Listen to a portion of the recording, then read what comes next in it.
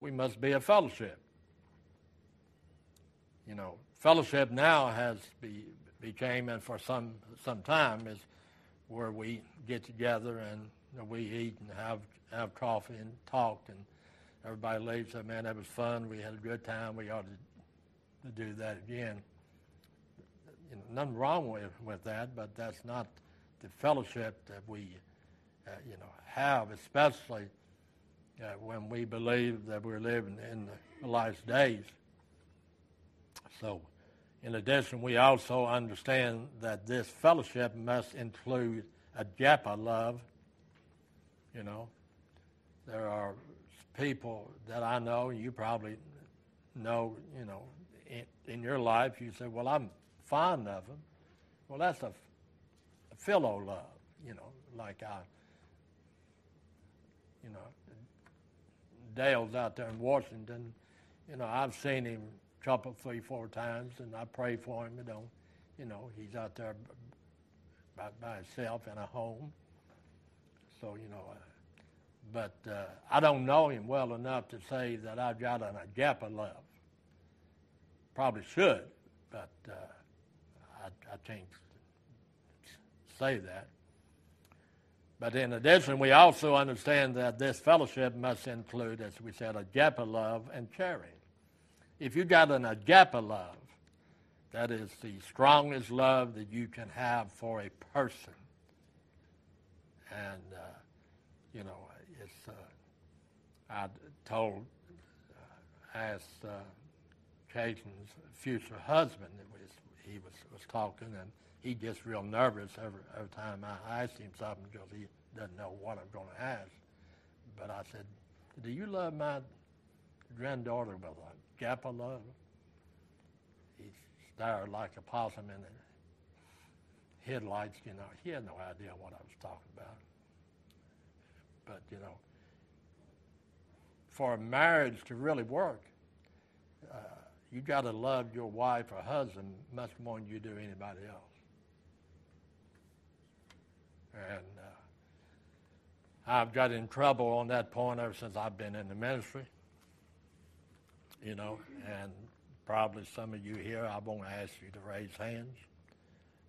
But in my relationship, since God saved me, it is the Lord first, the church second, the wife third, and the kids fourth.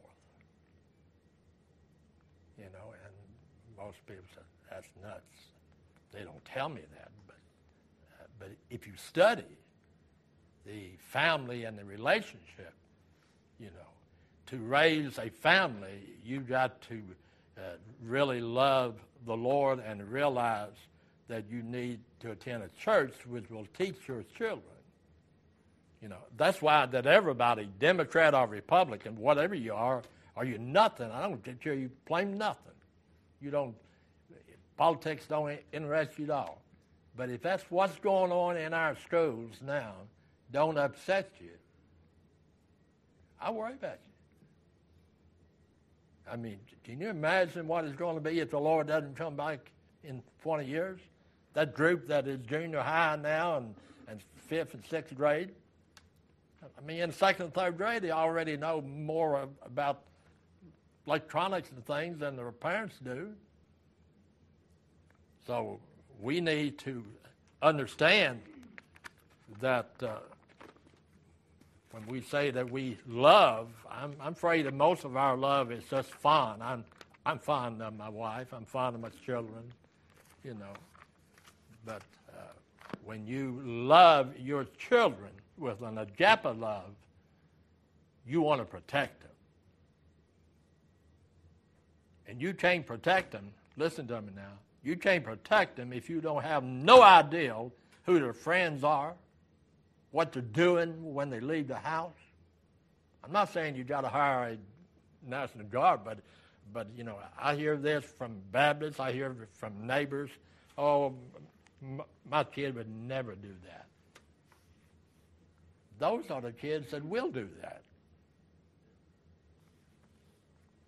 But in the book of Ephesians, what is so important for us to start off on this study in forgiveness is that, forgiveness in Ephesians chapter 4, verse 32, forgiveness is one of the most important elements of fellowship. So, and be ye kind one to another, tenderhearted, forgiving one another, even as God, for Christ's sake, has forgiven you. Now, I'll be quoting a lot of these scripture, and I may leave out a word or I may add a word, but you can say, well, at least he's in the right book, you know what I'm saying? But, forgiveness is desirable in all relationships, especially within the local church. Forgiveness. It's a shame that we have brothers and sisters that I hope they're not in this church, but I know churches that have people in that 2 or 3 families, they don't speak to each other. How can you worship when you got God's people and some of them are not even talking to the others? I realize there's some people are more just have to be friendly, and that's, but I mean, would never mention. But forgiveness is a desirable in all relationships, especially a local church. This is honest truth. When we were down on 2nd Street, at a little building down there, we had about 8 or 9 youth. You know where those 8 or 9 youth sit? 2 of them are here. I remember when she says like that. They sat right up on the front row. And when we would have a meeting, that was the most thing that people from other churches, how do you get your teenager to sit on the front row? I didn't do anything. I just said, if you're not as apt to talk, you're not as apt to pass notes, you're not as apt, didn't have, iPhones then, but, visitors recognize that.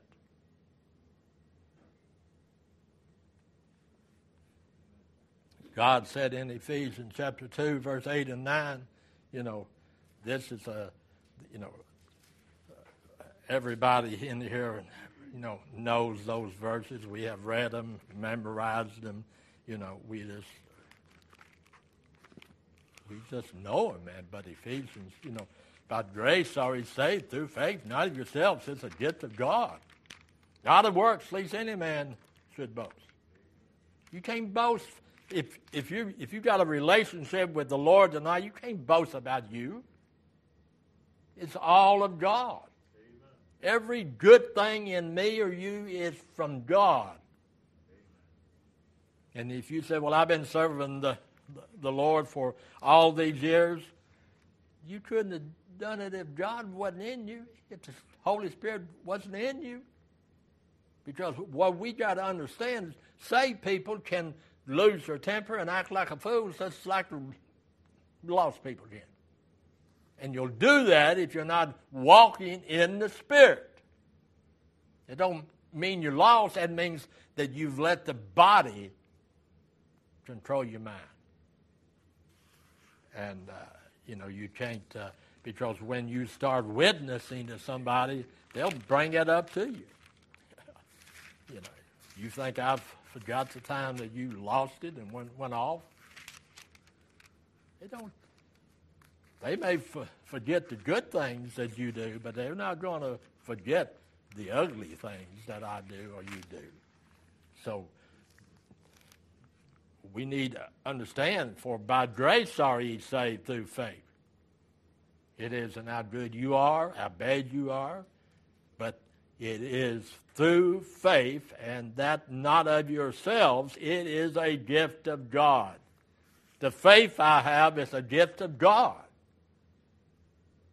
If I want more faith, you might say, well, I need to start doing this, I need to start doing that. What you need to start doing is meditating. I haven't found very many Baptists. I don't know how to meditate. Sure you do. You know, a lot of people meditate right in church. And you know, if you don't control that meditation, what happens? You're sound asleep. Because that's what meditation is to get your mind off of everything onto your problem and asking God how to take care of it. But, you know, it's like prayer. I don't ask anybody to do the way I do. Brother Bill didn't ask me to do it the way he did it. But I find out that my day is better if I start my day off with the Lord. It don't have to be a half hour of prayer, but I've got to start my day off with the Lord. Because he knows everything I'm going to face. I don't. So when a church is unforgiving, the result is often a lack of spiritual growth. You notice the gravity placed on the virtue by the Lord Jesus Christ. Look at it in Matthew chapter 6. When we look at Matthew chapter 6, we actually look at all of them, but in Matthew chapter 6, verse 14, God said, "For if ye forgive men their trespasses, your heavenly Father will also forgive you." Is he saying if I don't forgive Joe, that God is not going to forgive me? Well, if I won't forgive him, that means there's something wrong with my relationship with God. When I forgive somebody, I'm not saying, it was all right, I got all upset, No. Jesus Christ forgave me. Did he carry it around?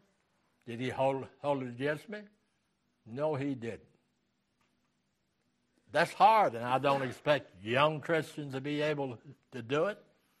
It's hard. It doesn't even mean that, I'm taking a prime example, and I hope that she's listening. There isn't a chance in blue moon that this lady's listening, but I told my daughter in Lexington, because she still talks to this person, and I said, won't you tell Becky what I preached last night, and just ask her to listen to it a little bit. So will she listen? Of course she won't. Because I'm imperfect and she's perfect. Listen to that now. I'm not just throwing slang.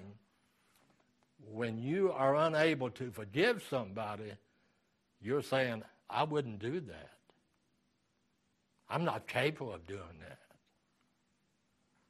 Well, I may be a preacher, I may be a pastor, I may have been doing it for a long time. There's not a sin if I get out of the will of God that I'm not capable of doing. So that's why that I want to start that day off. And if you're not careful, we find ourselves not forgiving people when in reality, different situation, the same sin, that we do it, but our situation is different. Not really. Anytime you put anything before God, you're wrong, period. Still that lock it up. God makes no mistakes. And God will never ask you to do something that you're not able to do. He would be an unjust God if he did. But, God said in verse 15 of Matthew 6, he also said, but if we forgive not man their trespasses, come on now, read it, neither will your Father forgive you your trespasses.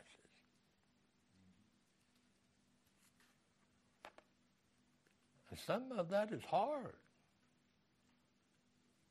It's hard. When somebody has went out, for an example, just make up something on you, talk about you unjustly, that's hard for me.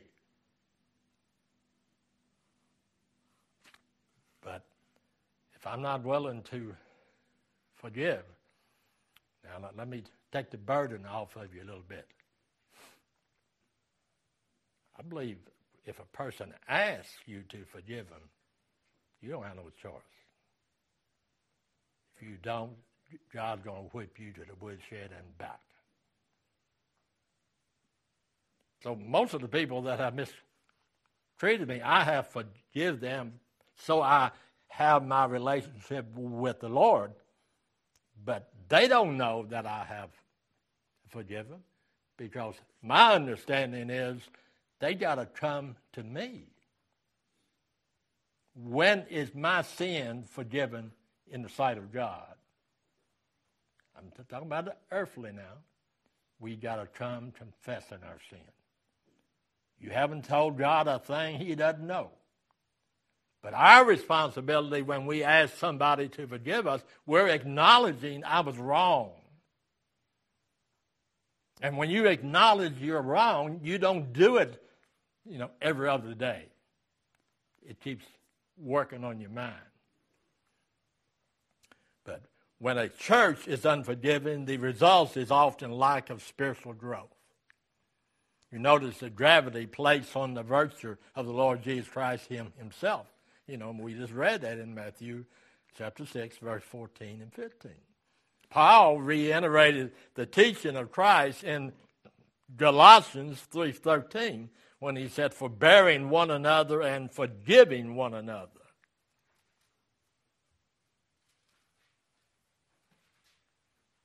Forbearing. Let me give you an example. Can you think of anybody that, just really irritates you when they're around you? I can. But as a human being and as a child of God, I am to tolerate them. But if I'm going to have a birthday party, would they be invited? No. And nobody else that I invited, they better not invite it. But I'm not going to let somebody else's sin cause me problems. Because the only way you deal with that without any problem, if it wasn't from the grace of God, I'd be him and he'd be me. That'll make you straighten up in a hurry. I'm telling you. Paul reiterated that, he said, forbearing one another and forgiving one another. If any man have a quarrel against, even as Christ forgave you, you also need to forgive them. I think forgiveness is one of the keys to growing in grace and knowledge. And I think a lot of times you need to forgive yourself. Now, if you ever taken any classes in psychology, that's one of the first things that you learn. You got to forgive yourself. Some people have a hard time doing that. Many marriages break up because they will not forgive themselves.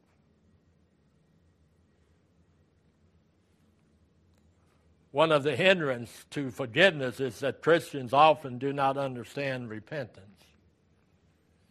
Repentance is not just saying I'm sorry. It's deeper than that. If I repent of lying to Steve Hampton, then I'm very careful that never happens again. Because I'm asking him, will you forgive me? I'm admitting that I was wrong, so you want forgiveness. And when you forgive somebody, you don't bring that up ever since you did. So I believe that one of the hindrances to forgiveness is that Christians often do not understand. Many times we hear the phrase, I see no evidence of repentance in that person's life. Do you know how a person thinks? Do you know that they may stay awake at night thinking about, grieving because of what they've done and can't figure out a way without everything not working out? Perhaps we do not understand the word repent, but repent means to turn away from. When individuals are in sin and they repent, they are actually turning away from that sin. And most teenagers, my son was that way. He repented at least 5 times a week of the same thing. But I'm telling the truth this time, Dad. No, he wasn't. Because he had heard me preach, he had heard me counsel people. That's what people do. I'm doing what you told me to do. No, repentance is not doing what I want you to do or somebody else that cares about you. You have seen that repentance is a change of mind that leads to a change of action. Most people, when they repent, I'm sorry I got caught. I'm sorry you don't understand.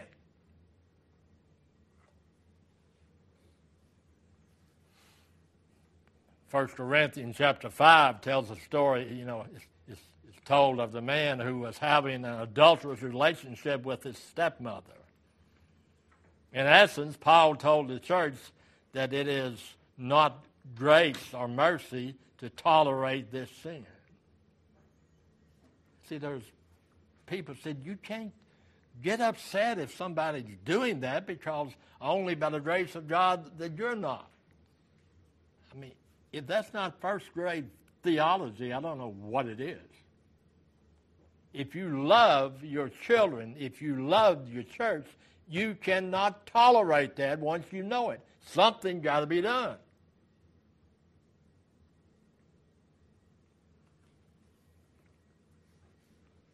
In essence, Paul told the church that it is not grace or mercy to tolerate this sin. But this man out of your assembly, and my paraphrase, the church obeyed. Then in 2 Corinthians, we see Paul telling the church to receive the man back into the church. The man had repented. Our church is just slack on that. We want to, that person to repent, and they want that person to. But if that person comes back and says, "I'm sorry," and you give them a time of showing that they really are, you welcome them back into the church. I mean, I don't know about you. I mean, I certainly haven't done everything perfect in my life.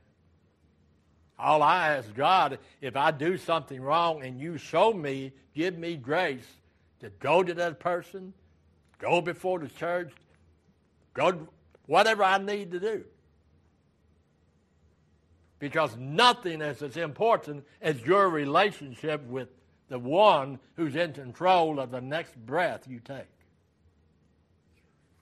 I mean, I want to be on good terms with the one that determines whether I'm going to have another heartbeat or not.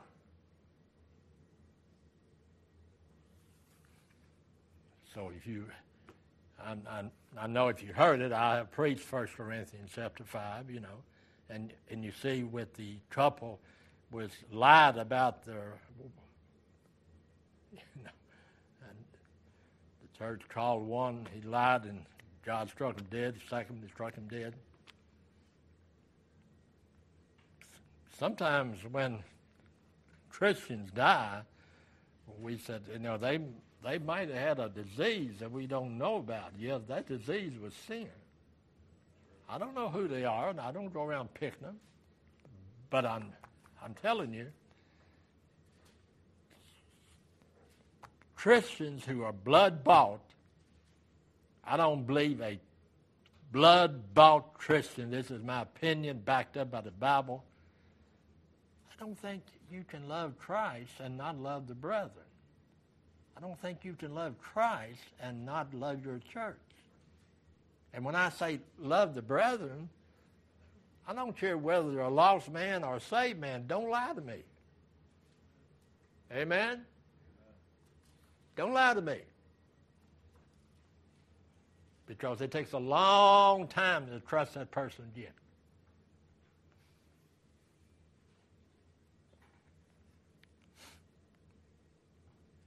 So then in 2 Corinthians, we see Paul telling the church to receive the man back into the church. That man had repented, yet there were those who thought he required, more of that. He should do something else. He should never be able to go to church anymore. That's a fine opinion, and you certainly can have it, but you don't have no Bible to back you up. It's just what it is, an opinion. So we need to turn. Man had to turn from his sin. He has no longer live in adultery with his stepmother. Usually people wanted to see strong, consecrated Christians living and witnessing as the evidence of repentance.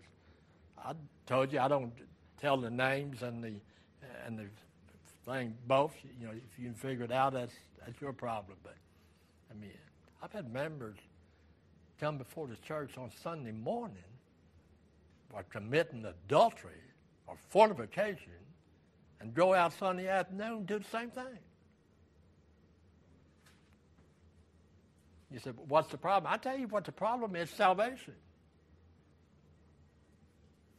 We can do anything that a lost person can do, but we can't continue in it. Now, how long God's going to tolerate each individual, I have no control over that.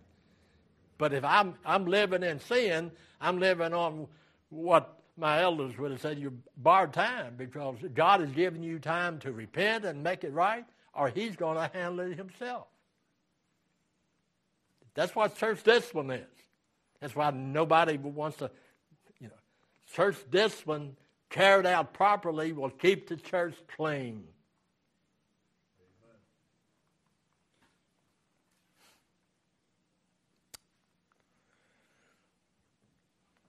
Next paragraph down here, when it said, another reason we often possess an unforgiving spirit is that we are self-centered, egotistical, and Christian. It's all about me.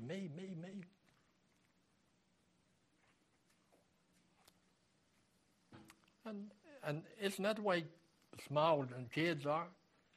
They're just cute as a button, a little smile, a little curly hair, man, you just love them up, and they'll wrap you around their finger.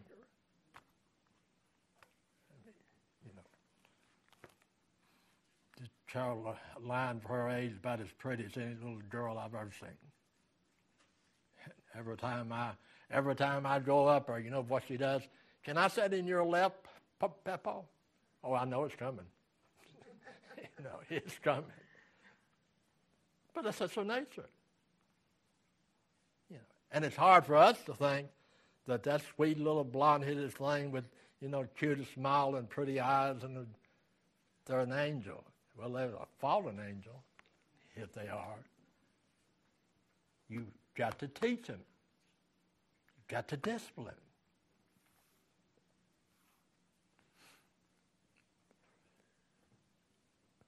You may have said something like, you're making a mountain out of a molehill, which may be a fair evaluation. However, if the same thing happened to you, then there would be a whole new perspective on the case. I told this story a few times, but to go down Pleasant Street, and cross the light, and on the left there used to be a liquor store, and now it's just a blind, it was a convenience store where the junk place was, and the other place was a liquor store. I sat right over there, filling my car up, seen the two young men go in there and get a case of beer, put it in the boot of the car. And so I followed them, and I said, the boys, open up that boot. There ain't nothing there. I said, then you wouldn't be no problem opening it up. So, if they open it up and you're sitting there looking at it and they said, how did that get there? By that time you want to. I said, not only did I see you put it in there, but we're going first to the police station. I'm not going. You can either go walking or you can go carrying, but yeah, you're going. So we went to the police station. I told them, well, what happened? I said, there's two things. I want the guy that's selling the liquor charged. There was weeks where both of them would say, how did it get there? When you see something with your own eyes, and they know they done it because you're watching them, and they'll look at you, only thing I don't know how it got there. Well, they had 30 days to, I knew the police chief and the guys down there, so they said, I think you taught him a lesson. I said, well, I don't know about the other boy, but my son ain't going to drive for a month. And he's not going to drive until he apologizes to me and apologizes to the law down there for lying to him. Well, that'll never happen, Dad. That's fine. But it did happen. Because he got tired of staying in his room for 30 days. Some people said, you was too hard on him. No, I probably wasn't hard enough. But see, lying is one of the worst things that you can do. Because when you lie and somebody finds out about it, you got to prove yourself to that person. And it don't happen overnight. Same thing when you walk down the aisle and say, God has saved me, and then your lifestyle doesn't change. Even the next day, you're right back doing the simple things you were doing. You're just a little more careful that nobody sees it. But God sees it. And nobody else in this, nobody in the church may believe it, but I believe it. I've preached it several times. If you're a Christian, and can a Christian drink? Yes. But if you go into that bar and sit down on that stool, you didn't leave Christ on the outside. The Holy Spirit went in there with you. Now, it's just facts. Because if you could drop him off while you went out and sinned, then you're being saved and lost, and being saved and lost, and being saved and lost. That Holy Spirit entered me 50-some years ago. He's never left me. That's why I don't do some of the things. He's there to teach me. That's why that we need to study the Bible. You can call it hard, you can call it what, but we need a breakdown study of what God is saying, because we're going to give an account. I'm telling you, when you stand at the judgment seat of God, and you say, well, I've been saved all these years, I've never heard that, then that tells me that you never read your Bible. Surely in 50 years you can read that Bible through. Amen?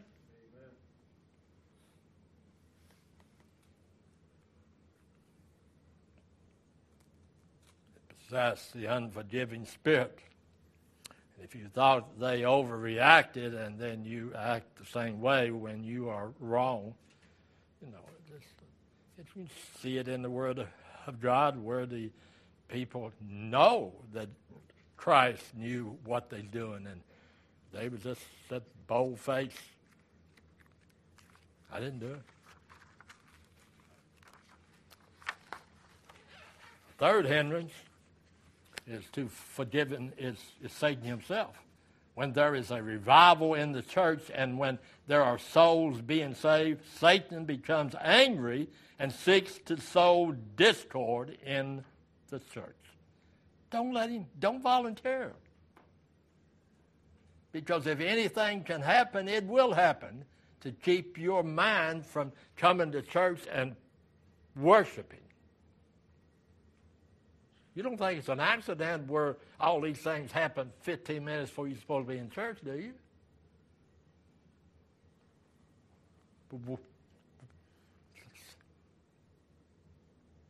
See, the devil is testing me to see what will it take for him to do something he said he wouldn't do.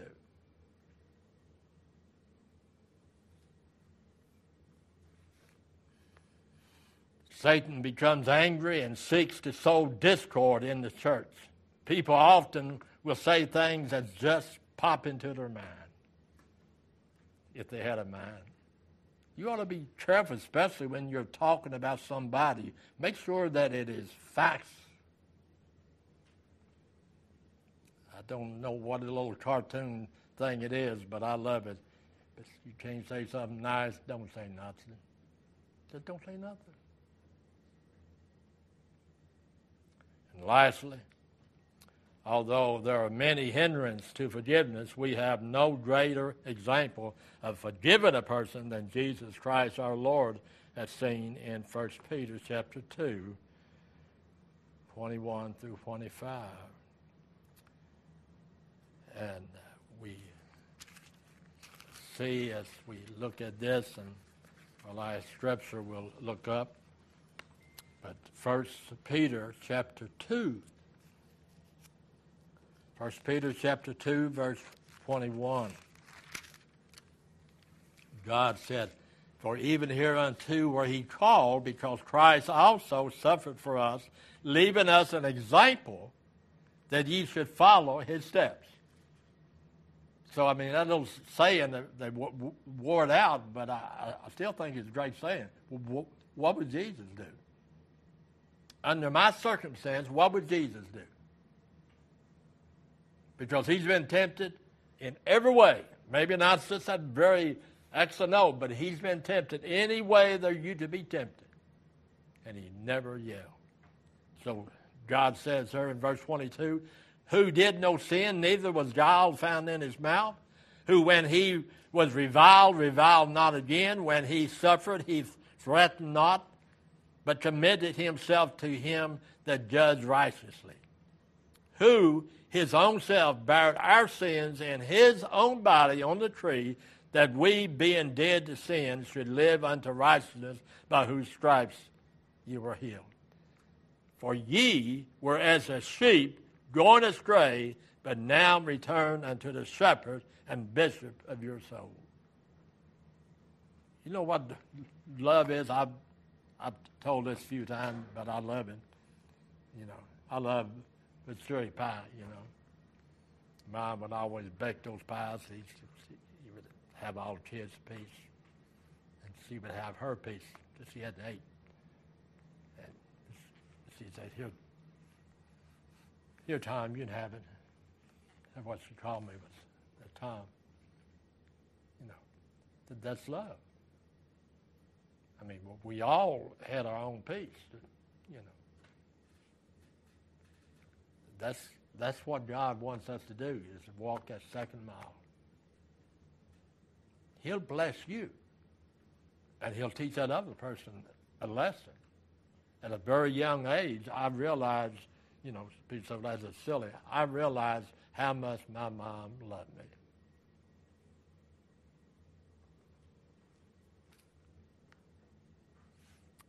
Think once again of the word fellowship. An unforgiving spirit is detrimental, opposed to fellowship. When we have an unforgiving spirit, we tear down one of the pillars of the local church, according to Acts 2:42, and that's the pillar or the power of fellowship.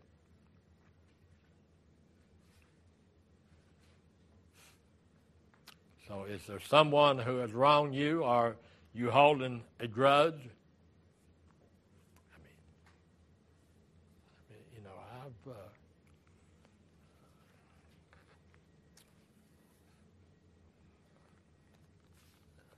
somebody told me one time, said, Pastor, you're just too open. Yeah, I guess I probably am. But everything I think, God knows about it. Everything I do, God knows about it. So, it's very little concern about what somebody else knows. Because most of the time, even if they know the truth, they're going to change it just like people do the Bible. I want to change it, add a little word, take a word out. But if you love Jesus, you want to please your Savior. You want to. You may not do it very well, but you want to.